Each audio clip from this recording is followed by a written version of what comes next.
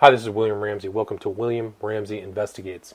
On tonight's show, I have a very special guest. His name is Jasun Horsley. I had a discussion with him on his podcast, which is located at, you can see a reference to it or a link to it at audioculture.com. That's his website. And his podcast is titled The Liminalist, the podcast between. A really interesting podcast, very cool guest. I think when I was interviewed, the guy who was before me was the lead actor on Stephen King's book about, what was the name of that book? What was the name of that movie with the car? Christine, yeah. Keith Gordon, Yeah, so Keith Gordon. But Jasun Horsley is from the UK. He's an excellent writer. I just finished reading his book, The Dark Oasis, A Self-Made Messiah Unveiled. That's the book we're going to be discussing today. He's also written other books, Homo Sapiens, Secret History of DNA from Eden to Armageddon, The Lucid View, Investigations in Occultism, Ufology, and Paranoid Awareness. That was published in 2004. He has two books coming up. One is about UFOs, social engineering, and the psychology of fragmentation. That's titled The Prisoner of Infinity. And another is The Vice of Kings, Occultism, Social Control, and Abuse Control. That'll also be out next year, so I look forward to reading those. But I just finished his book, Dark Oasis, yesterday, so we'll talk about that. Jasun, welcome to the show. Thanks, William. Awesome. Really enjoyed the book. Very interesting analysis and insight into this character by the name of John de Ruiter, Deruiter, and his kind of headquarters was in Edmonton, in Canada. Still is. Gotcha. And he called it the Oasis. Thus the name of the title, Dark Oasis. But Jasun has a very interesting tale to tell about his encounter, when he first met John de Ruiter, and everything that kind of up until today, very recently in 2017. And this book has been a book he's been working on for some time, 7 years it seems like, or maybe 5 years, but he can talk more about that. Jasun, before we get into talking about John de Ruiter, tell a little bit about yourself if you can. Oh, that's always the most difficult question. I always just think of the present right off. I work in a thrift store, run a thrift store in Canada, have a pretty regular life at present, married with a cat, pretty content, which I'd say for the first time in my life I can say without doubting myself. Prior to that, I mean, the life that's led me to this point is, as you know, I think, William, a pretty unusual one of spiritual seeking, gallivanting. I've traveled the world from the age of 17 to about the age of 40 when I started finally to slow down and actually put some roots down. I was always looking for an answer. Now I'm thinking of the Matrix. I can't help it. I wrote a book about that too. Right. Like a splinter in my brain, it felt, was always driving me to try and discover what was wrong, essentially, with myself or with reality or both. And that led me on, I would say, down some dead ends, let's say. So I got into Carlos Castaneda and Crowley and occultism, as you and I talked about last time we spoke, and into shamanism in general, and a lot of psychedelic use. I would have got into a lot of sexual promiscuity if I'd been able to, but I was never very successful in that area. But basically, what is conventionally known as the left-hand path, I was driven to kind of seek self-transformation through will, through appliance of will, and trying to explore all of these different, not just occult, but philosophical and esoteric paths. And you wrote, even in this book, you wrote you were in contact with Kenneth Grant, who actually sat at, basically lived with Crowley right there at the end in Hastings. I found that pretty interesting that you were in conversation with him. Yeah, I know. It is interesting. I mean, obviously it was exciting at the time, and I just thought, yay, this confirms my feeling that I'm somehow especially endowed, and I'm able to make connections that confirm this feeling I had that my destiny was, there was a point in my life where I thought my destiny was in the book of the law. It says one will come after and solve this riddle, and I thought, that's me. And I really heavily invested in that whole thing. So connecting with Kenneth Grant seemed like a confirmation of that. And right. I mean, Hubbard thought he was the one who come after too. So you weren't the only one who wished for that attainment. That time. Well, no, that's right. There were obviously thousands of them, exactly right. And Hubbard would be much closer to actually. Well, you're not that far off. If you were in contact with Kenneth Grant, you're only about 3 degrees of separation from Crowley himself. You know? Well, that makes it pretty scary, doesn't it? Especially if people do guilt by association conspiracy theory, because we won't apply that to you. We will not apply that to you. Although I'd love to know what you guys wrote about, what you. I put all the letters online. Oh, I didn't know that. I'll have to check it out. I'll send you the link. I took scans from them and I shared them a couple of years ago. Awesome. But anyway, just to finish my story and hopefully kind of contextualize what we're talking about here with Grant and all that. In the last few years, congruent with getting married and also the period described in Dark Oasis, I guess you could say I came down to earth. I crash landed. Really, I'd crash landed before that, so it was after I crash landed from too much occultism and too many psychedelics that I met my wife and John de Ruiter, and also Dave Oshana as another spiritual teacher of a very different caliber, and that all of this combined sort of coming down to earth led into my investigations into my own family history, which is what Vice of Kings is about. Well, it's partly about that and partly about Crowley. I have 2 parts to the book, and the discovery that that somehow I'd been indoctrinated or conditioned to identify with these occult narratives and with this path, and that was inseparable from a kind of early trauma, even possibly relating to sexual abuse, or almost certainly, but possibly relating to organized rings of sexual abuse, as are quite well documented or quite exposed now in Britain. Right. Not to the extent that anything's changed, I don't think, but certainly what I was able to uncover by looking back over my own personal history and British history, using Jimmy Savile as a kind of a microchipped eel, follow that guy, right. See which holes he goes into. And there's so many, it's uncountable, right?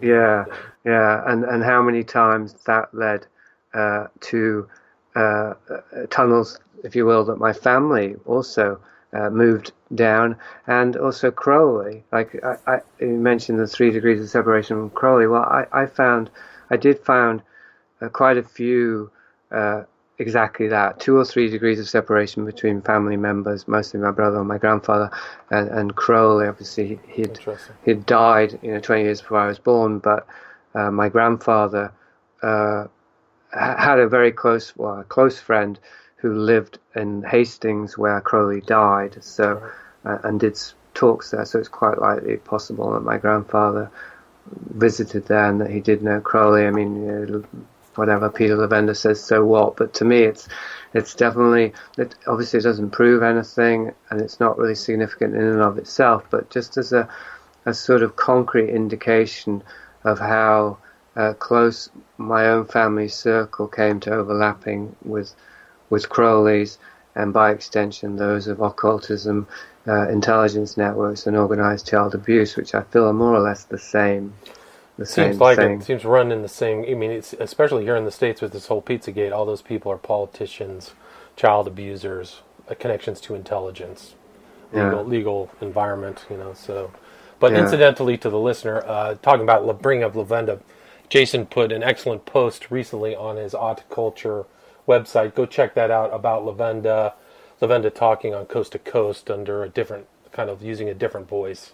Really interesting stuff. And one of your first interviews on your podcast, or the first 2, I think, were with Peter Lavenda, if I remember correctly. On the Limbalist, and also prior to that, and Stormy Weather, it was when I was under the cloak of Aeolus Cephas, yeah. Gotcha, cool. So, you've come quite a bit away, all the way from northern England to Vancouver, Canada, and at some point I think it was in the south of England where you ran into John de Ruiter. Is that correct? Well, let me think. No, because I first met him in London. Okay. So I first heard about him through the woman that became my wife, because she knew him, and then I looked into him, and obviously I was curious.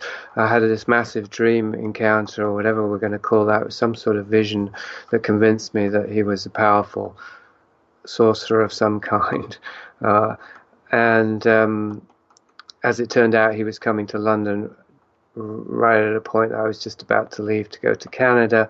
I even had to change my flight, I think, to meet him, and I did that. And then I went and I met him in London. If you can say meet, he was on stage. I had a dialogue with him as one of the, the spiritual seekers there at his feet, and I was that impressed that I went back the next day with my sister and a close friend, Mark Lawn, because I wanted them to see him. And that time I didn't speak to him, and I just sat and tuned into him. And what was your first impression when you saw him face to face? Can you describe him or the impact he had upon you? Well,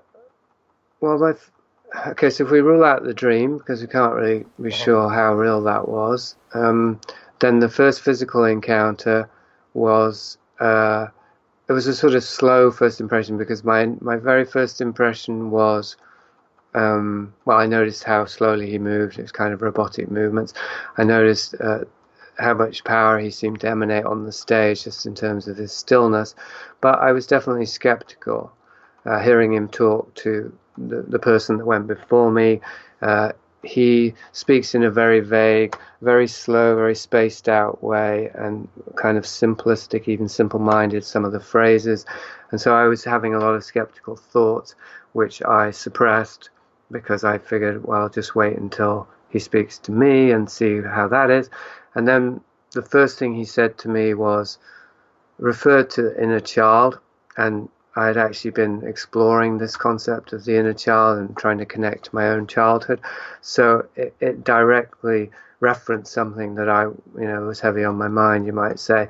And so you could say he hooked me at that point. Like he really got my attention. I thought, okay, he's definitely not just doing a one-size-fits-all thing here. He seems to have tuned into something deep in myself, and he's responding to that.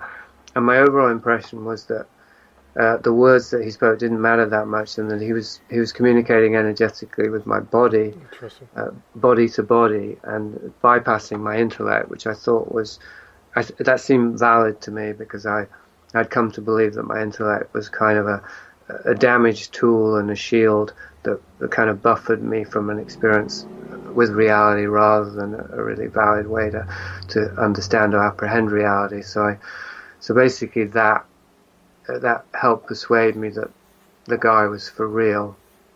And was the environment that you were in, was he sitting there with the same glass of water, the flowers, the chair, and then everybody kind of faced him in maybe a semicircle with the women sitting on their knees in front, maybe? Does that sound right? It wasn't any semicircle, there wasn't any women on the floor. I think it was just chairs lined up in rows. Very standard. I mean, he seems to be a taller person, piercing blue eyes. When I first saw a picture of him, it reminded me of, I don't even know why, but it reminded me of like what people draw of like Nordic UFOs, like the memory of that. For some reason, he almost has that look. I think he's from Danish extraction, right? Like Dutch, his story, yeah. Dutch. Yeah, so Dutch. Yeah. So he's Dutch in his family. He was a cobbler in Edmonton before he got started with all this. So trace what happened after your first meeting and how you became drawn into his place that he calls the Oasis in Edmonton, and how you got drawn into him and that story. Okay. So as I say, I went back the next day, and I was very, right from the start, another first impression I had was what was around John, the Oasis organization. I didn't like that. For example, I asked if I'd be able to get a recording of my dialogue with John, and they said no. They were selling things, and it just felt kind of very corporate. Not very corporate, but too corporate for somebody who seemed to be, claiming to be surrendered in an exclusively spiritual place. The whole Oasis thing around him felt somehow suspect. So that was part of my impression. And as well as that, my impression of the people who came to see John was not very positive. And on the second day, it was particularly acute because there were a bunch of questions, people asking him really asinine questions, or not really even asking, just talking, and obviously trying to hold his attention. And, it just felt, the whole thing felt a bit nauseating to me. I mean, I've always been very anti-New Age and gurus and all of that thing. I was always just inherently or temperamentally opposed to that. So what I did on the second day was to try and deal with the asinine questions and my feelings of distaste for all of that. I just tried to tune into John, and I wasn't opposite him, but I was in the front row, and I sat without moving, just gazing at him for must have been an hour or more, and even not blinking, because he doesn't blink, he doesn't move, he doesn't blink. When he speaks, it takes him 2 minutes to even start to move his lips. It's a very strange thing. Yeah. And that was kind of a common theme in your book, is this silence, the spaces between words that you defined his character, how he uses silence. Yes, and stillness. And I didn't think about it at the time, but I'd done acting class, and one of the exercises in acting class is about status and how you project status, and one of the ways is stillness. Like if you move your head around a lot when you talk, that's low status, that signals low status. If you maintain stillness, that's high status.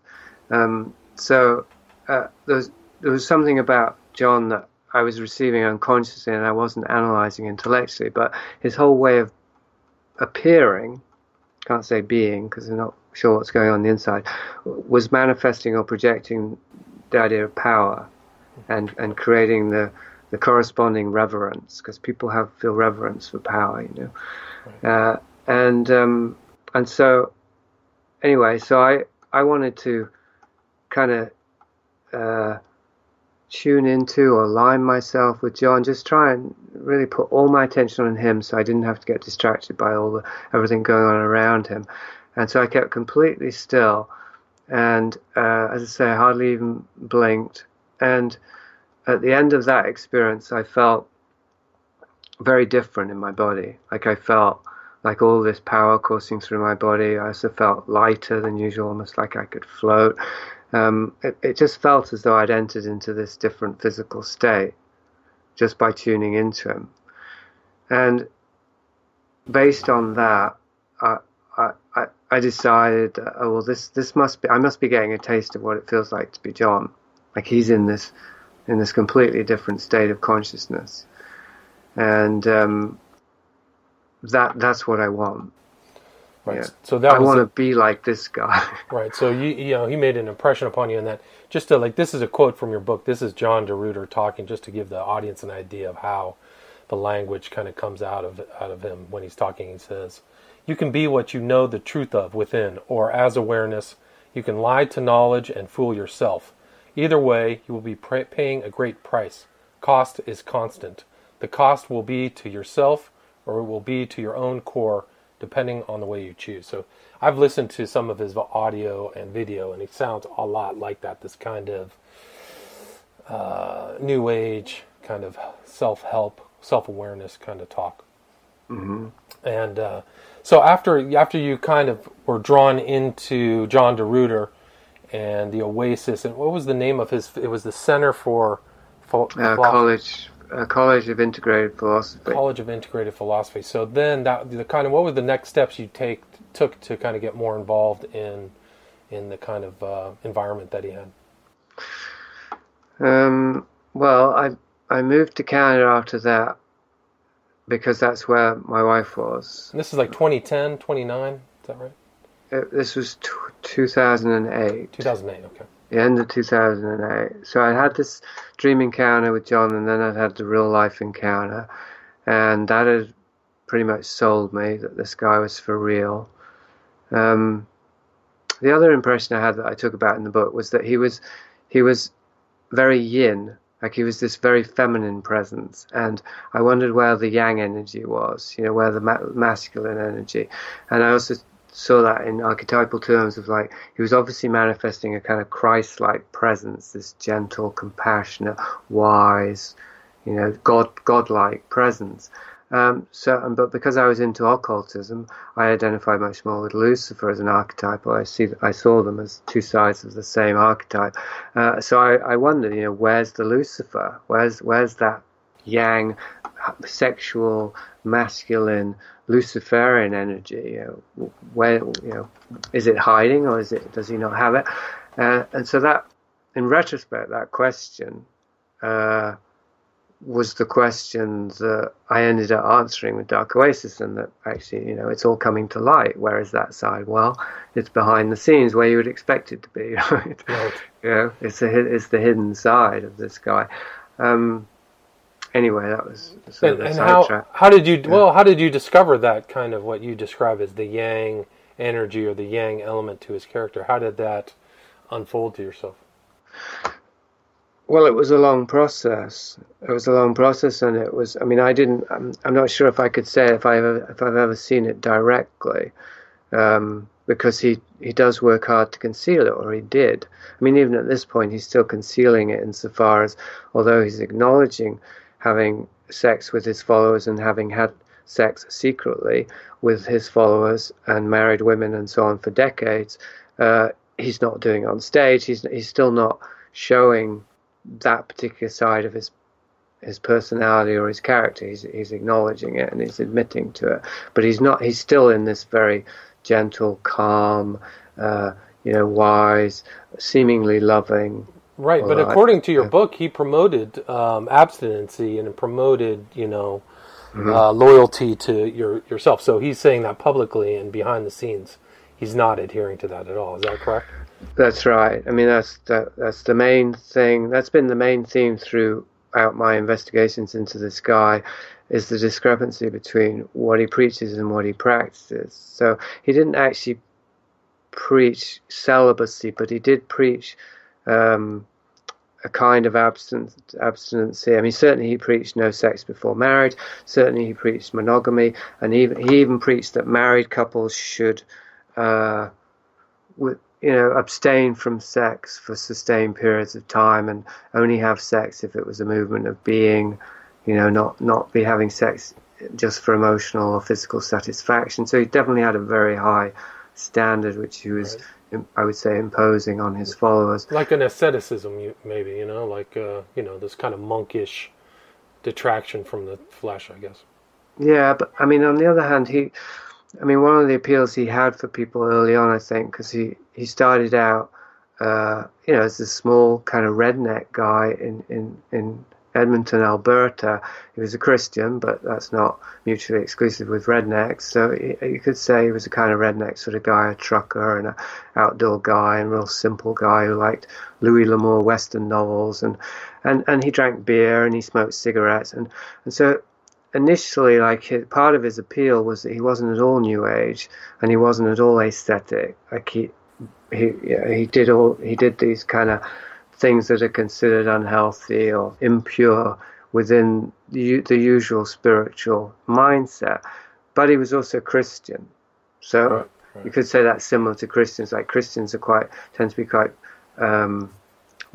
I don't know what word you could use, not necessarily puritanical, but conventional about sex in terms of monogamy and stuff. But they smoke and they drink because that's considered all right, right? Right. So his moral set was more Christian than spiritual or New Age. Right, and that's an interesting point, because when I first came across de Ruiter, my first impression was this is a New Ager, capital N, capital A Ager. And then when I read your book, he started out as a Christian, as a Lutheran, and giving sermons that apparently he wasn't very good at. But it's surprising for me that he came out of, you mentioned Finney and somebody else. What some of these Andrew Murray, 19th century preachers. I when he talks, I don't see any of that. I see that there's something of a Christian ethos in his talks, but I wouldn't say he's referencing Christianity. So he definitely made a move from and originally, as a Christian. I mean, that's what his first wife. I mean, we can talk about his relationship with women, but that's what she said. Is he moved from there to some other kind of New Age position? Yeah, he's been. You could say he's been reformatting his methods and his teachings in order to maximize their appeal. So at a certain point, he went from, because his first core group were Christian apostates, like they were Lutherans, and John tried to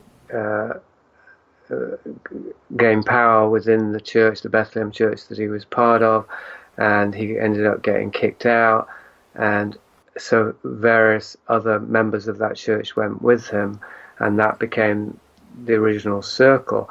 And then John figured out that he could, by the tradition of tithing, he didn't have to work anymore. He could just get his apostles or disciples or whatever he thought of them as at that time to give him 10% of their earnings, and then he'd become, he was the main preacher of this new splinter group. Right. And it was never determined how he got kicked out of that original congregation, correct? No, it's pretty unclear, and even Joyce's first wife didn't know that he was kicked out until I went and talked to those people. She always believed his version, which was that he'd left. That's amazing. So he had kept her deceived for 2 decades, right? Well, if that's the case, if he was kicked out, and I think it is, and even if it isn't, he certainly deceived her for decades, because we know it's now come out that he was having sex with one of her close friends, way back in those days. Right, and so you've been in contact with his ex-wife, correct?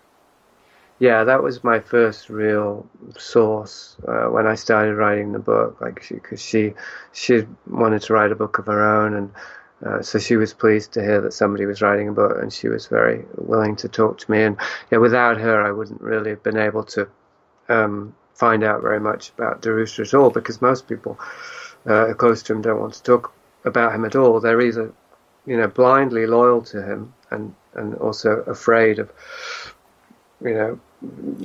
getting his disfavor, or they're, I would say, been so negatively impacted by him that they just don't want to think about him at all, or they're also afraid of repercussions. Gotcha. And maybe that's a good other thing to talk about as far as the audience is concerned, is the organization around de Ruiter, how he's built it up and what it currently is, and how much he's worth, how much money he brings in, etc. Yeah, because that's as you know, you read the book, it's one of the questions that I kept bumping into was, how much did this empire, which back in 2010 was valued at 5.5 million, I don't know what the value of it is now, this spiritual empire that's Oasis, that formed around John, how much was it the result of his conscious intention and planning, and how much did it just sort of happen? And that latter interpretation may seem naive to most people, but that's the general view of John among his followers, and it was my view, as I say, from the start. When I saw right away, I intuited that something was wrong with the Oasis organization around him. I rationalized it right away by telling myself, well, John, if he's really completely surrendered to truth, if he's a living embodiment of truth, as he claims, then he just goes along, with everything that's happening. And if people want to build him up into this, and if they want to create this organization around him, and if they want to dress him in nice suits, and because I'd heard that his wives dressed him and did his hair and everything, I had this idea of him like a baby, like he was just completely passive. He was just there emanating pure goodness, while all the people around him sort of shaped the empire and built the empire around him, and he didn't do anything about it because he surrendered, right? In fact, the truth is that, and I started to find this out pretty quickly, that behind the scenes, John is very far from a surrendered type. Like, he had security cameras in his house, he had Rottweilers, he's likes to kind of fiddle the books on accounting, say allegedly there, don't want to get sued. Very, very tight-fisted, very vindictive about bad publicity, like works very hard to stop any bad publicity about him or make threats, legal threats, controls any use of his image, so very, very controlling, in fact. Right. And there's been there was like a journalist who did an article about him, I think in 2010, does that sound right? In Canada, talking about him, and de Ruiter or his attorneys tried to keep that from being published. Does that sound right? I don't know about the date, but certainly that. I think there was a Brian Hutchinson was one specifically. Right. That would have probably been earlier. I think most of the bad press was after he split with Joyce, which, and we have to remember, because your listeners won't know anything about any of this, so we have to kind of hit the main points, I suppose. And the main scandal around de Ruiter until recently was when he split with his wife, which was a result of him clandestinely taking on two of his followers as lovers, the Von Sass sisters. And he did this in such a way that he lied about it for a period of time to his wife, and then at a certain point, when he gauged that she was ready for the truth, he told her, but in such a way that he made it seem that he hadn't been lying previously, that it was a kind of constantly changing story, actually, but one of his methods for covering up the deception was by saying that what had happened wasn't what it looked like on the surface, and though it looked like him cheating on his wife or committing adultery, in fact it had been a movement of being on the deeper planes, and the sexual desire had nothing to do with it. So when his wife asked him, was he having sex with the sisters, he'd said no, because she was talking on this mundane level of just sexual lust and adultery, whereas what had happened was on this deeper level of a movement of spiritual being. Right. I have to laugh now, but I actually bought that. I bought that. A lot of people did. I mean, a lot of his followers did. Have you ever heard of Joseph Smith's scam, how he would have sex with his followers' wives? What he did was he made this thing about a celestial marriage. So his followers would have a terrestrial marriage. Then he would celestially marry these women. So then he would have his way with them and then send them back to their husband. So he had kind of a new spiritual, twist on these things that people believed in. They don't even know how many people Joseph Smith. It's probably the same with de Ruiter. What you know in the public isn't the entirety of the story of how many people he's had, how many of his followers he's had relations with. It's unknown, right? Yeah, it's completely unknown. I don't think anyone knows except possibly his son and obviously John himself. Right. I mean, he has 3 kids from his first wife. He had the 2 Von Sass sisters, and then there were other peoples, and then there was a tragic death. This woman by the name of Anina, she disappeared in 2015, was found naked at the bottom of a cliff or something like that. So in a forest, she died of hypothermia, and it was ruled a suicide or accident. Even the ruling isn't clear. It was basically the case was closed unsolved, but obviously it was ruled not foul play. She was a follower of John for some years, from Dutch, I believe, and or maybe German. Sorry, to get that right. You think I'd know after all this time? I think she was German, of a German family. German, yeah. And she was she wasn't very active with other men, and they found in her diary stories that she was having, sexual relationships with de Ruiter. At least that's the way they interpreted the writings.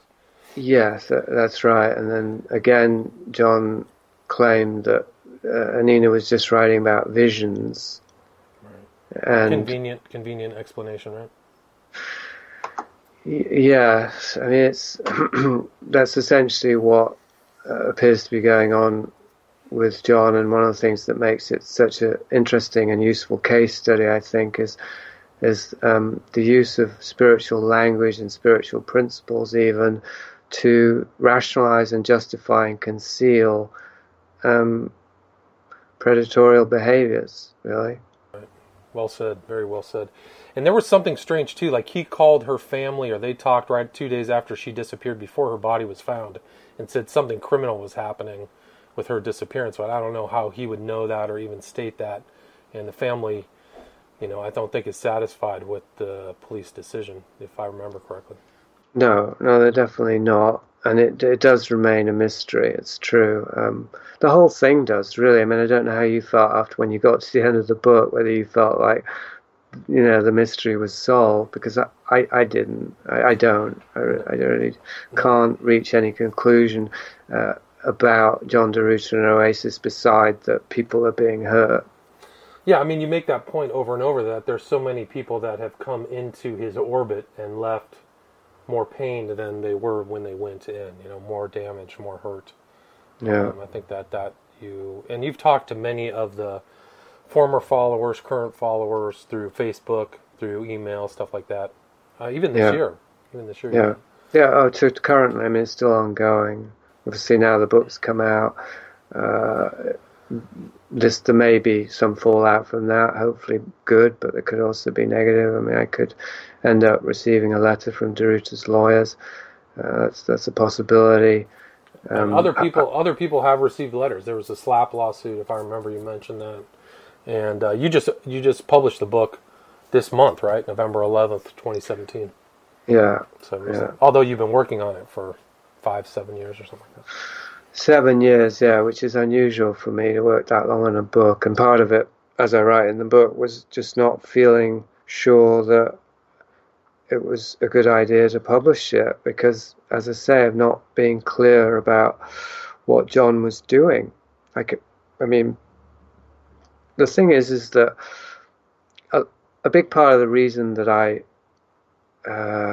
believed John and took on board his explanations and his interpretations and his spiritual, instructions and all that was because a lot of them coincided with things I'd already come to believe, without going into the specifics. But he definitely appealed to a certain sort of ideological framework that I'd already adopted, a combination of Crowley, Castaneda, New Age, spirituality in general. What was I going to say there? Well, would you say that's the same with a lot of his followers, that they're in that kind of maybe alternate New Age, Crowley, Castaneda, sensibility, and so coming along de Ruiter was, an easy step for them? Well, one could do an interesting survey in terms of John's followers, because there's a bunch of sannyasins, ex-Osho followers that he got. I don't know what That's the word is. Rajneesh. What was his name? Rajneesh. Bhagwan Rajneesh. Rajneesh. Now known as Oregon, right? Osho. Osho, yeah. So John went to India several times to, recruit, let's say, followers of Osho. He goes to Israel regularly. He's constantly recruiting. He's trying to build up his audience cult. Traveling. So he's going to the States, Canada, Israel, UK. Where else was he on? Maybe France? I don't remember. Oh, definitely Denmark, right? Holland is one of his regular stops. He probably goes to Germany because there's a lot of Germans. He didn't used to be able to go to the US. Actually, he was banned as a cult leader, interestingly, but he went last year, so somehow he's managed to lift that embargo, which is interesting. I'm not sure how he managed that.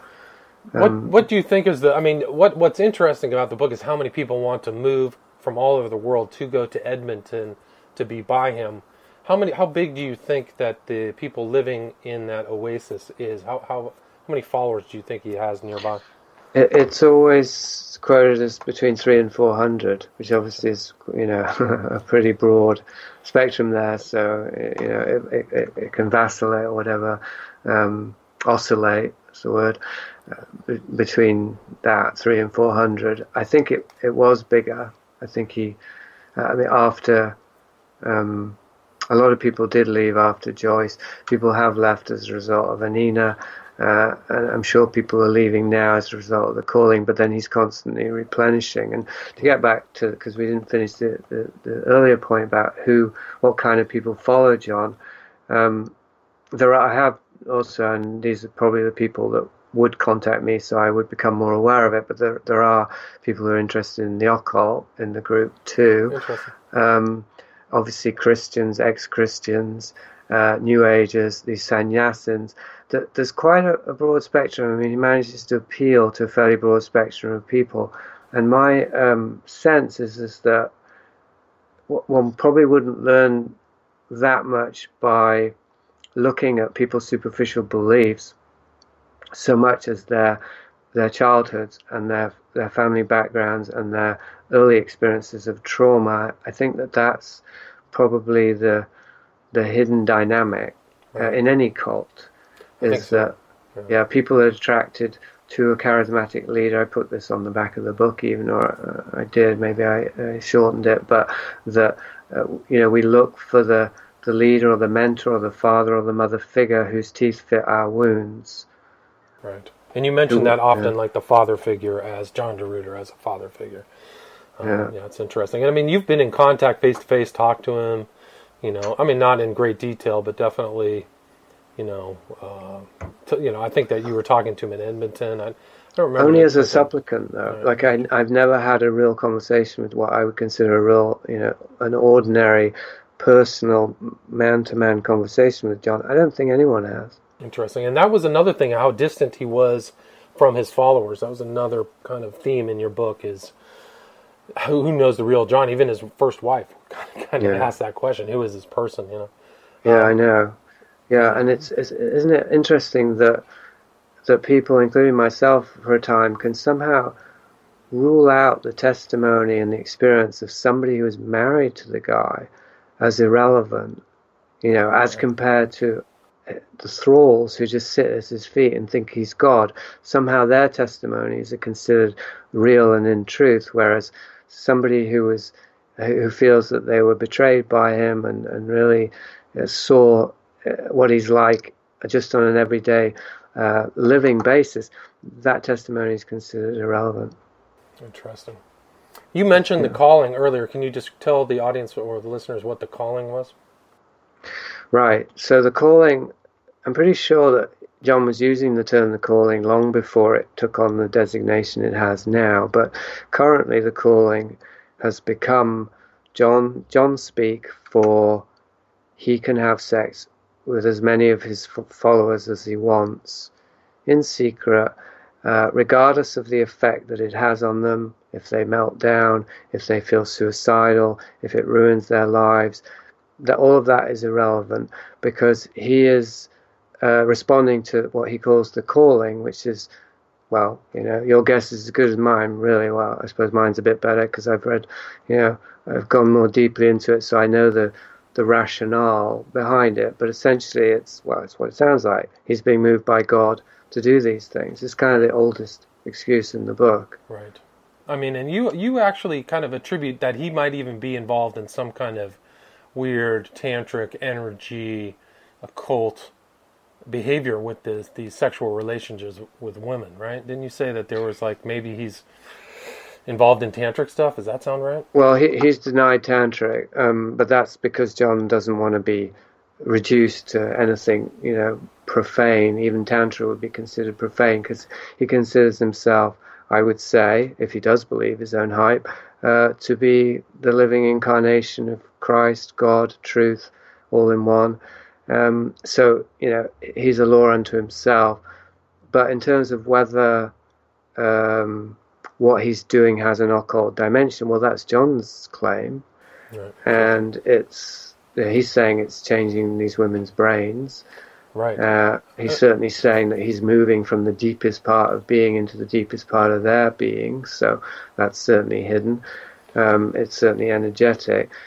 And it also seems to be what his victims, if I can call them that they wouldn't all identify as that by any means. There's presumably plenty of women who feel that, they're consensual and that they're getting some benefit from it, but those ones aren't speaking to me. So right. I've spoken to at least one who felt that she was traumatized by the encounter with him, and that it led to a breakdown and suicidal ideation, and that she was completely shut out by him. He wouldn't even answer her emails afterwards, and she feels that he was mining her sexuality in a certain sense, that somehow he was infiltrating her innermost space by imposing his sexuality on her in order to mine it and then use it for his own ends. She even thinks that the way that he's able to manifest power and light and wisdom, whatever we're going to call it, on stage, is via this mining process, that he mines people's essence and then he recycles it into his own product. It sounds like, it reminds me of this thing Hubbard used to do to women, is like have sex with them, but they would be in total fear and terror, and it'd be a horrible experience for them. And, they remain cracked by it. And, it's supposed to be some kind of old ritual thing. But I don't know if de Ruiter goes that deep, but he's used terms like alchemy, which, is the very non-Christian term. He uses that in his explanations for his people who are listening to him, whatever, the alchemy of being or some stuff like that. So he definitely has elements of the secret knowledge. He also, like you talked about, there being a secret core group in there. He made early statements that he was one of the 2 witnesses in the book of Revelation, which is a very bold statement that a lot of Christians would scoff at. But because there's a tie-in with those 2 in Jerusalem, if I remember correctly, if I remember my eschatology correctly. But he makes some very bold statements on the Messiah, on the Christ, blah, blah, blah. He doesn't act like it, but that's what he states. But I find it very interesting. He seems to know a lot of different stuff. There's also this hell-proofing, this notion. Can you talk a little bit about hell-proofing? Not much, because it's just a phrase I heard towards the end of writing this book, and I'm not there in Edmonton. I didn't get very much from the horse's mouth, so to speak. But it seems to have more than one meaning also, because there are, I'll have to say, rumors, or I think they're more than rumors. There's testimonies, allegations that John de Ruiter is doing something called wilderness training, which is taking people out into the wilderness in order to learn hunting skills and other who knows what for the coming collapse of civilization. So that could be a kind of hell-proofing in a very sort of practical way. I think the more general meaning is, and it's probably consistent actually with de Ruiter's teachings throughout his entire ministry, but it has to do with putting people through extreme discomfort so that they will become immune to it. I mean, again, this is quite a good example of something that intersects with beliefs that I had before I met John, and to some extent that I still have, which is that in order to grow as individuals, we do need to leave our comfort zones. We can't just stay safe and complacent. We do need to test ourselves and stretch ourselves and so on. And, my marriage has been a bit of a hell-proofing experience, to be honest. I've been triggered and had to suffer and feel powerless and impotent and useless and all kinds of things. Most people who've been in a long marriage will know what I'm talking about. It does stretch us. No doubt. And it does allow us to develop patience and compassion and serenity and virtues through the process of suffering, not as a direct result of it, but it's inseparable from the discomfort, right? So all well and good, but John's thing does seem to take it over the line, which is almost like a Christian thing. They said it's like the more you suffer, the more you'll be doing penance, the more you will be showing your loyalty to truth, and the more you will be, you could say, killing a part of you that makes you suffer, but also that is unclean. Like it's a sort of purging thing. That if he can persuade people to submit to all kinds of indignities, humiliations, discomforts, because he says so, then they're going to be forced to let go of the parts in themselves that do have wants and needs, which are considered a no-no in John de Ruiter's philosophy, that does have self-interest, that those parts are just going to get burned away in the fire of what they believe is truth. But I would say it's probably more like a military kind of thing, of being indoctrinated through a kind of abuse, really subtle abuse. I mean, and that's kind of the dynamic that takes place between de Ruiter and his followers, right? There's a kind of subtle abusiveness that's traced back. You traced it back from the beginning, where he kind of like guilt trips on people, and stuff like that. It seems like that that type of dynamic is taking place even till today. You wrote about the accountability committee, where people are going to be put to account, but it's going to be done by a star chamber, and nobody's going to know what's going on. It seems. On the topically, it seems benign, but you don't want to fall under the well, it's unclear what the accountability committee is actually in terms of what it means, because I think it's supposed to be a committee that holds John accountable in a certain sense, as in where I think it came about when the Benita von Sass affidavits came out. And you read excerpts from that. So right. She claimed all kinds of things that were obviously very damning about John de Ruiter, including that he claimed to be Christ battling Satan, and that in order to do battle with Satan internally, he had to go against his own teachings and commit all devious sexuality and all kinds of sinful behavior, a very left-hand path sort of stuff, right? It's Sabbatean. It's like, is it Sabbatean? Levy, or what are those guys? I can't remember their names. There are two of them. Frank and Levy? Yeah. Sabbatai Zvi. Yeah, it is. It's absolutely, and it's coming more to light, this kind of philosophy, and how it does seem to be underlying our culture in many ways, or the power structures.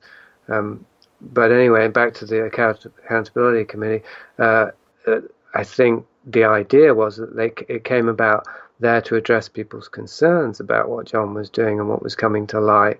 So in a certain sense, it was supposed to be a way for John to mediate with his followers through this committee. If you had issue with what John was doing, you could go to the committee and say, I don't understand what John's doing, and I'm feeling distrust and I'm feeling doubt, and then they would pass on John's explanations or what have you. So you could see how clever that could be for a cult, because it seems to be providing a service for people who are wrestling with doubts and all the rest of it. But it's also a way to keep tabs on them, to find out who is having doubt, and to bring them back into the fold. Right. Good point. Yeah. I mean, did you ever hear of anything of them keeping folders on followers, kind of like Scientology, where they keep tabs on people? I haven't heard anything about that. It wouldn't surprise me at all. Because it seemed like what was her name? Benita von Sass seemed to be on top of things before she was kind of forced out. I wouldn't be surprised if they kind of knew where the followers were, or knew where he was making his money. Yeah, unfortunately that wasn't something I could get into, because there was nobody to ask, and Benita von Sass wasn't talking to me. But I do get the sense with Oasis, as with most things, that you can somewhat extrapolate what's going on behind the scenes by what you can see. So several people have said that the people in the inner circle, the people who've been with John the longest, who are supposedly the closest to him, are the most closed-minded, the most rigid, the most intolerant, the most controlling people in the group. And certainly there's a lot of evidence that that's the way the organization works. It works like any other corporation, in this kind of ruthless, you could say psychopathic, because that's, they've made the correlation between corporations and psychopaths. Right. Pure self-interest. I mean, I think that the Oasis is incorporated in some. I mean, it is a business, right? I mean, it's a corporation. It's absolutely. a corporation, so it's there, and it's a moneymaker. I think he charges $10 for every lecture. Gets 300 people a lecture. That's $3,000 a lecture. I think he does it twice a day, right? Guy's making $6,000 a pop. Flies around first class. Has a monster truck. He has all of the elements of wealth, $1 million house, I think, if I remember everything. So it's not hurting. No, and so what I was getting at was that it wouldn't surprise me if if Oasis was functioning not only as a corporation but also as a kind of information gathering agency, or much like an intelligence agency, operates just within its own sphere. I mean, which is what we would expect from a cult. Right. I mean, that's Scientology. That's Osho. Right. I mean, all that stuff. They had intelligence arms and stuff like that. So it wouldn't surprise me at all. Yeah. I mean, one doesn't want to speculate too much, and I didn't in the book. But on the other hand, one doesn't want to continue being naive about it. And the more I've uncovered about John, the more becomes possible. Right. And you asked, I mean, the book is lots of questions are taking place, lots of questions to try to get answers. So that was one of the elements of the book that I appreciated, was you really were trying to do some analysis, try to figure out, what was going on, what de Ruiter's intentions were, his character. I mean, you lay it out very well. It's a really well done book. So I highly recommend the book.